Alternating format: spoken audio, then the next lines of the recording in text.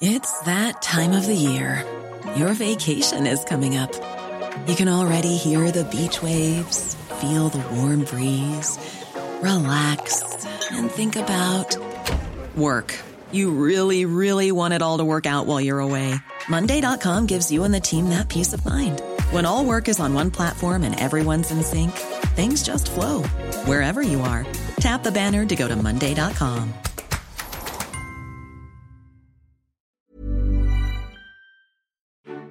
We should take comfort that while we may have more still to endure, better days will return.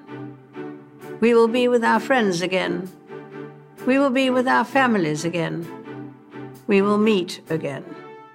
Hi there, you're listening to Royals, the only podcast that goes behind the walls of Buckingham Palace. I'm your host for today, Zoe Burrell, and I'm a writer about all things royal at New Idea magazine. And I'm Angela Mollard. I'm a journalist, author, commentator, and royal expert. And today we're bringing you a special podcast to catch you up on everything the Queen said in her recent coronavirus speech. I'm speaking to you at what I know is an increasingly challenging time, a time of disruption in the life of our country, a disruption that has brought grief to some, financial difficulties to many, and enormous changes to the daily lives of us all. Wasn't it lovely? Did you watch it? It was, yes. I watched it this morning, first thing when I got up. Yeah, no, look, I thought it was absolutely wonderful. And look, I've read all the commentary around the globe this morning on it, and everyone's saying the same thing, that she absolutely nailed it. The tone of it was perfect. It was nostalgic, yet it was really modern. It was garnering people together, galvanizing them, and yet it still had that sort of regal sense that the monarchy imparts. It gave a sense of constancy and security and stability. Absolutely astonishing. 523 words it was. I wasn't counting. I'm there for the details. I love the way that people in Britain took photographs of themselves watching the Queen's speech, and the sort of social media has gone nuts with people showing photos of themselves watching it, which was really lovely. But I think one of the interesting things, Zoe, was how it was actually. Well, let's first talk about what she said. So yes, let's dive in. What did you like about it? Oh, look, I mean, I just loved that she looked so calm, so stoic. And just, I feel really appealed to the people. I thought so too. I thought it was a speech for young and old. It was a speech for right now, and it was a speech for the past. Look, I love the fact that she evoked the spirit of the Blitz. You know, during the war, she mentioned that she and her sister, in fact, exactly 80 years ago. So can you believe 80 years ago she gave her first speech as a little girl, aged 14. She was trying to calm other children during the war that had been sent away from London. She and her sister did it together, and she mentioned that speech. In fact, that was the only other member of the royal family that she mentioned. I like the way that right at the end she said, you know, we should take comfort that while we may have still more to endure, better days will return. We will be with our friends again. We will be with our families again. We will meet again. And of course, those are the famous words of Dame Vera Lynn, who was turned 103 last month. So, she was one of the poster girls of the war. And I thought it was lovely that the Queen invoked that. Look, it was one of those speeches that thanked people, that thanked nurses, that thanked, not directly, but made a point of recognising those people like supermarket workers who are doing so much at the moment. She recognised that it was a time of disruption and of grief.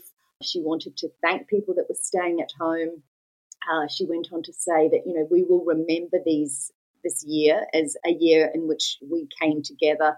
She recognised the Commonwealth. She talked about heartwarming stories of people delivering food parcels and medicines and checking on neighbours. She actually acknowledged that self-isolation is hard. And though self-isolating may at times be hard, many people of all faiths and of none are discovering that it presents an opportunity to slow down, pause and reflect in prayer or meditation. She talked about faith, but not just one faith. She recognised that some people, for them, faith was meditation.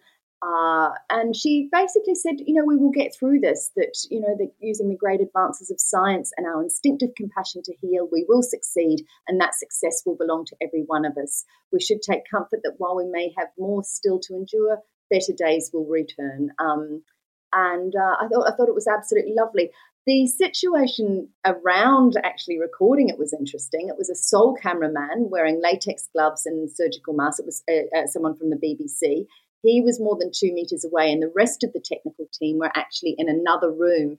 Wow, that's so fascinating, because I was going to say it doesn't look like your Zoom meeting that everyone's doing. It looked very professional. It did, didn't it? And it took place in the White Drawing Room at Windsor Castle. And what I thought was also very interesting is that there were no sort of family photos around. It was just some flowers there, very straightforward. It was a message that where nothing was done to detract. In fact, Buckingham Palace didn't even release any details about her dress, her necklace, the beautiful brooch she wore. I mean, she wore that gorgeous green emerald dress, but there were no details published about that.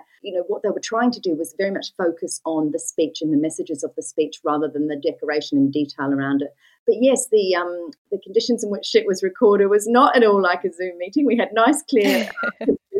The Queen looked very calm. She had her hands sort of folded in her lap throughout. And I think also, Zoe, that it's important to mention the timing of this speech. So there was, negotiation between the palace and, of course, Downing Street. We know that the British Prime Minister, Boris Johnson, about the same time that the speech was being delivered, he was taken to hospital. He's still suffering from coronavirus, and those symptoms have, if not worsened, they continue to be problematic. So the timing of it was discussed with the government. There was a thought that it should be done at Easter, but of course Easter is representative of a religious holiday, and the Queen wanted it to be at a time that spoke to everybody. Sunday night in the UK at 6 p.m. I think the timing was perfect. Prince Charles and, of course, Prince William have already given speeches, but people were waiting for the Queen, and it's not common for her to give a speech. No, well, isn't this only the 5th time she's given an address like this? That's right, Zoe. This is only the 5th time that she has addressed the nation, other than, of course, her Christmas addresses, which she does every year.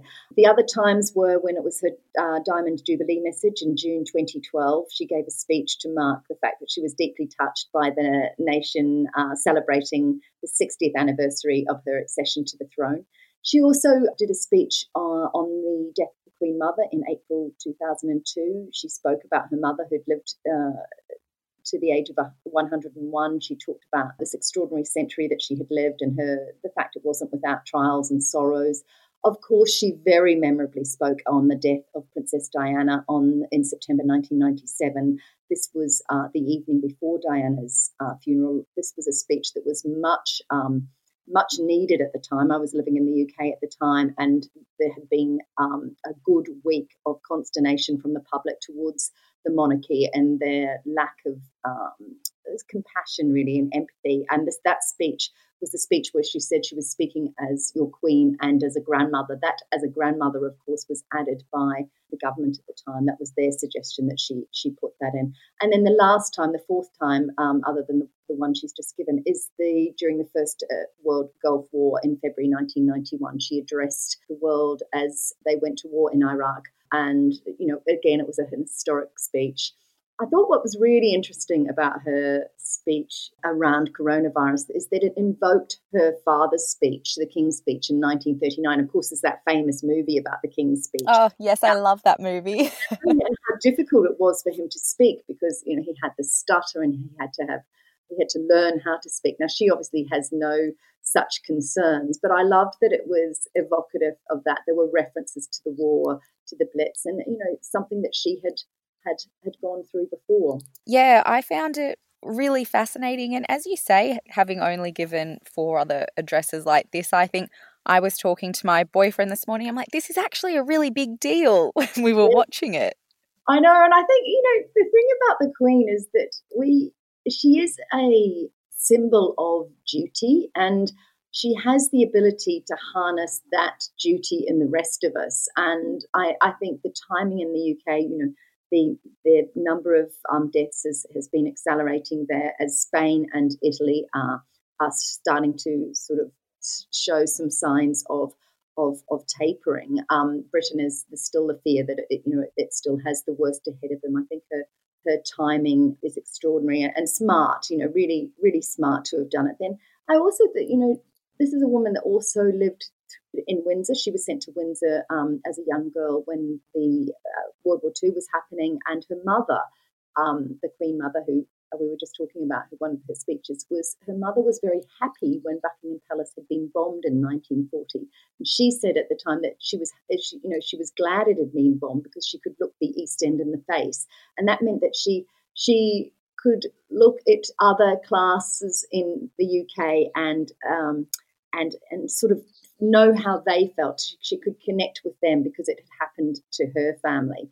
And I think this was very much at the heart of the Queen's message, is that, this is happening to all of us. And, while the Queen has lovely, meals brought to her, and we know that she's in lockdown with Angela Kelly, her dresser, who's a single woman in her 50s who's been with her for, couple of decades, and is great fun. I mean, I've read her book on how on her stories of working for the Queen and looking after her wardrobe, and she sounds like she's lovely, gorgeous, happy woman. I think that the Queen, those relationships are very important to her because, of course, at the moment she can't spend any time with her family. We know Prince Charles is in Scotland.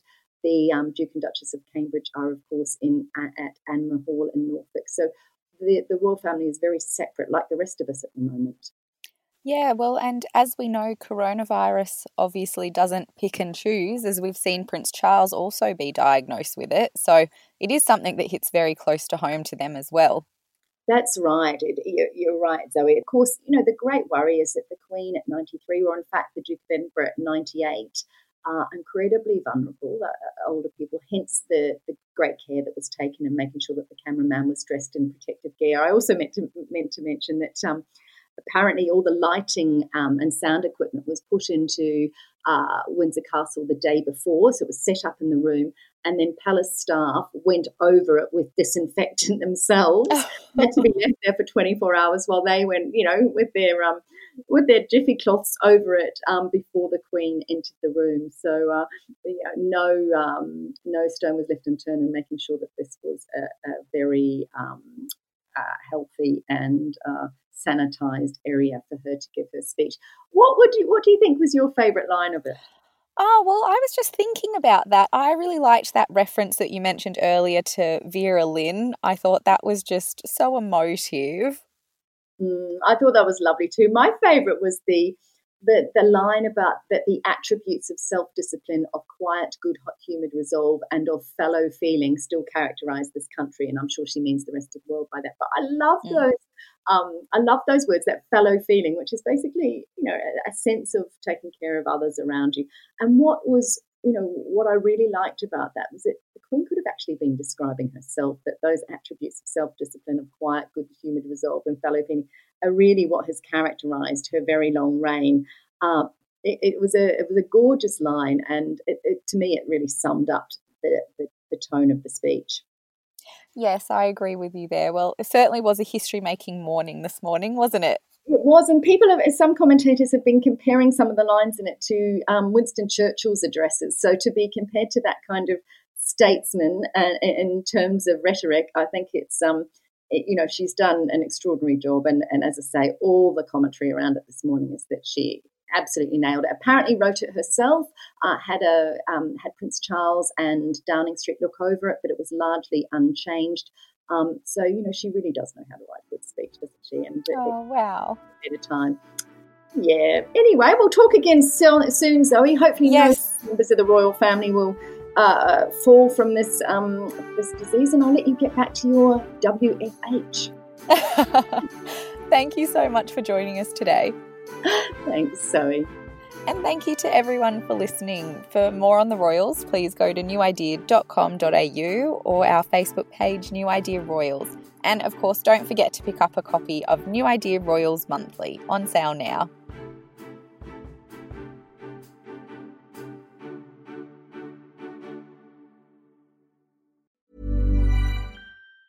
Ever catch yourself eating the same flavorless dinner 3 days in a row? Dreaming of something better? Well, HelloFresh is your guilt-free dream come true, baby. It's me, Keke Palmer. Let's wake up those taste buds with hot, juicy pecan-crusted chicken or garlic butter shrimp scampi. Hello Fresh. Stop dreaming of all the delicious possibilities and dig in at HelloFresh.com. Let's get this dinner party started.